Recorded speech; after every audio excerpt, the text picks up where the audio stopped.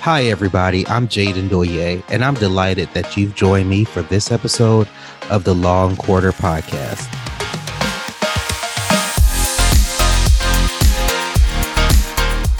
I'm known as the Traveling CPA, and I've dedicated my professional life to helping firm owners reach new heights and catch more flights. I believe that you don't have to be tied to a desk 7 days a week to have a profitable firm. That's why I'm here, bringing ideas and information that can help you create a first-class firm that pays you the salary you deserve and provides you with the lifestyle you desire.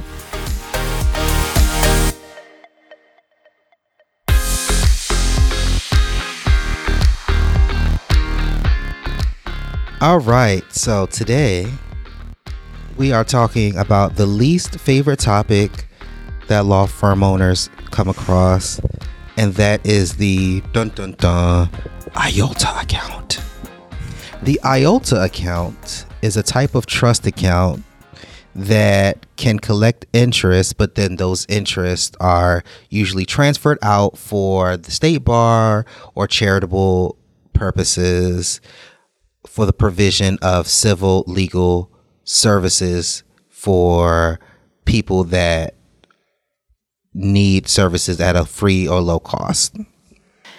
Now, every state has certain parameters surrounding IOLTA accounts. However, I will personally discuss the general rules that apply to an IOLTA account, because I do recognize that many people have difficulty understanding this concept. And so what I plan to do is break this down so that people, all law firm owners, can truly understand it without difficulty. Okay? So the biggest difference between a law practice and any other business is that there are operating accounts and trust accounts. So when a firm receives a retainer and that money is not earned, that money must go into the trust account. And today, when I go through this, you will hear me use trust account and IOLTA account interchangeably.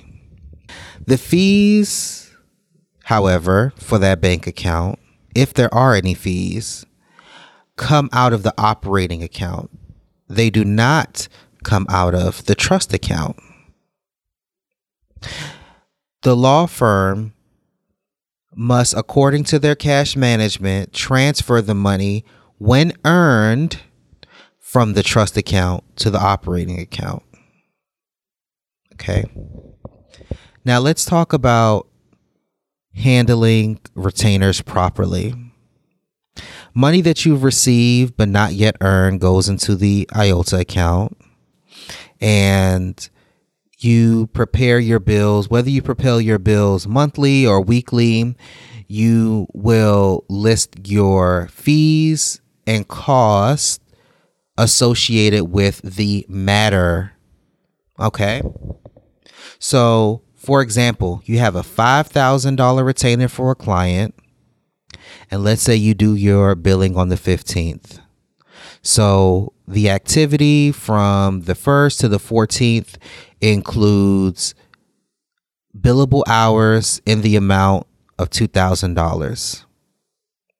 On the 15th, you will bill your client $2,000. Now that the bill has been sent, you can now move the money from the IOLTA account to your operating account, because you have now earned $2,000 from billable hours. Now, let's say it's time to pay rent. It's the first of the month. Rent is $2,000, but you only have $1,000 in your operating account. If you are thinking about transferring the money from the IOLTA account to cover that rent, and you promise you'll put it back, I need you to disregard that thought right now. You cannot pay operating expenses out of your IOLTA account. This money is really not your money. So what you do is you transfer the money from the IOLTA to the operating once earned, but do not pay operating expenses out of your IOLTA account. That will actually get you in hot water with the bar. You want to make sure that you keep good records. There's actually pretty strict record keeping requirements when it comes to having an IOLTA account. You need to have a separate ledger for every client that you've had funds for in that account. You need to have copies of invoices, bills, check images, and I usually recommend having some type of reconciliation sheet for each matter. Now, depending on which software you're using, oftentimes the software will do most of the work for you. However, if you're not using an up-to-date legal management software that has an accounting feature in it, it will be rather difficult for you to create what's called a three-way reconciliation report. So many bar associations actually require that you have a three-way reconciliation report. And this report shows that your bank account balance, your book balance, and your balance by matter all equal up. They want to make sure that your accounting system, your records, and your bank statements all are in line, and that you are not misappropriating funds.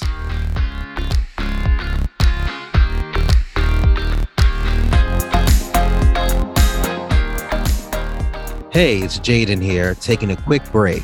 Thanks for listening this far. I just wanted to let you know about the Law Firm Growth Toolkit I've put together.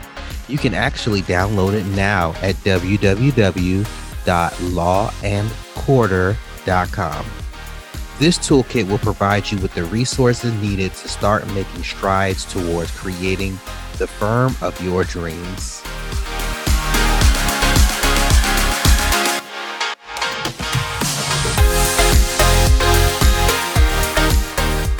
So let's really break down what each one of these terms mean as it pertains to bank account balance, book balance, and balance by matter. Your bank account balance is the amount that's actually shown on the bank statement. If there are any errors, they should be reported to the bank and addressed immediately. Failure to report an error in a timely fashion can actually remove the obligation of the bank to fix it. And making sure that you're always checking can also help you stop fraud. Ideally, the bank returns and clear checks and copies of checks, all of those things can be readily available using online banking. And if there are old, unclear transactions, those should be handled in the manner designated by your bar association. This usually means finding the person that is owed the money or returning funds to a client. And if that can't be done, you must turn the funds over to your state. States have rules about how long you can wait on these older transactions, so make sure you know your state's guidelines. Book balance is the amount that you show for the IOLTA account on your financial statement. Remember, earlier we talked about the balance sheet. On the balance sheet will actually reflect the IOLTA bank account and You'll also have an associated liability account on your balance sheet. Since the IOLTA account is not money that actually belongs to the firm, there should always be a liability account with the balance matching that of the bank account. This will properly reflect the positive and negative, so the values are not part of the firm's value. The book balance may not match the bank balance, and that's only because of unclear checks or deposits. These may have older items that haven't been handled or transactions that have not had time to pass through the bank clearing system. The book balance should equal the bank account balance adjusted for unclear transactions. When you reconcile a bank account on the books, and when I say on the books, I mean in your accounting software, there is a portion of the financial statements where it shows the adjusted balance of your bank accounts, accounting for all of your unclear transactions.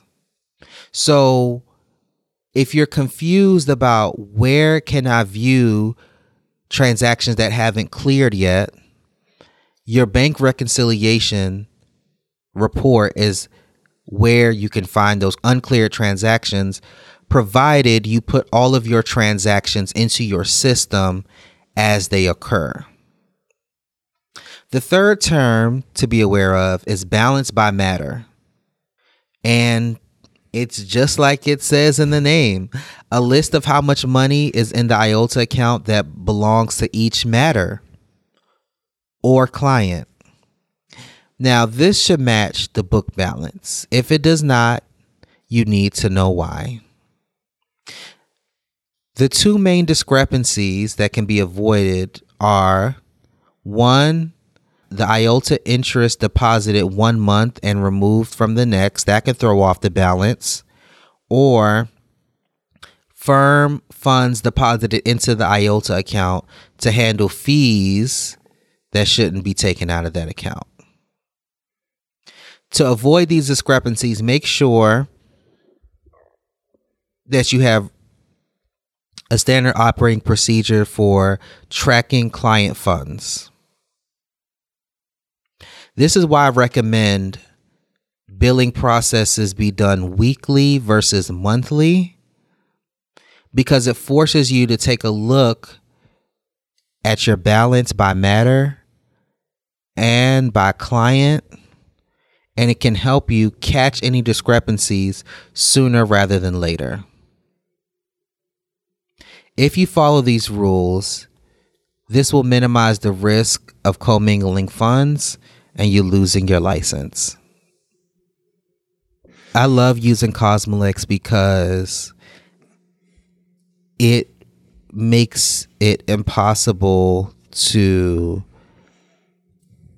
go negative in an IOLTA account in your accounting system. It has parameters in place to help the law firm owner easily trace IOLTA account funds. Oftentimes, the attorneys I work with work on different matters for a client. So, for example, a business attorney may start out with a business formation matter for a client, and they will have leftover funds in their IOLTA account. Well, eventually that client needs contracts done. So once another matter is created, the funds from the closed out matter are transferred to the new matter. So we started with a balance of $5,000. After the formation, it went down to $3,000. And after the contracts are done, maybe there's a dispute that they have to handle. So we spent 1,000 on the contracts, and now the 2,000 goes to the next matter, which will be the dispute. And let's say the dispute requires the full $2,000 remaining, to which at that point the system in Cosmolex can actually show you how and when the funds were transferred, as they were transferred from the IOLTA to the operating when they were billed, and as they were transferred from one matter to the next.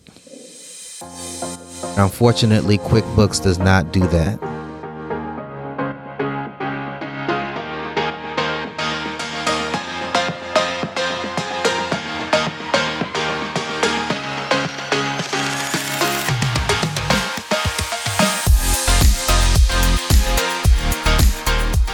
Thanks so much for listening to the Law and Quarter podcast. I hope you enjoyed this episode. Please visit our website at www.lawandquarter.com for more show notes and additional episodes. If you have time, subscribe to the podcast and please consider rating and reviewing the show. That will help other people find us. Again, thanks for listening. We'll catch you next time on the Law and Quarter podcast.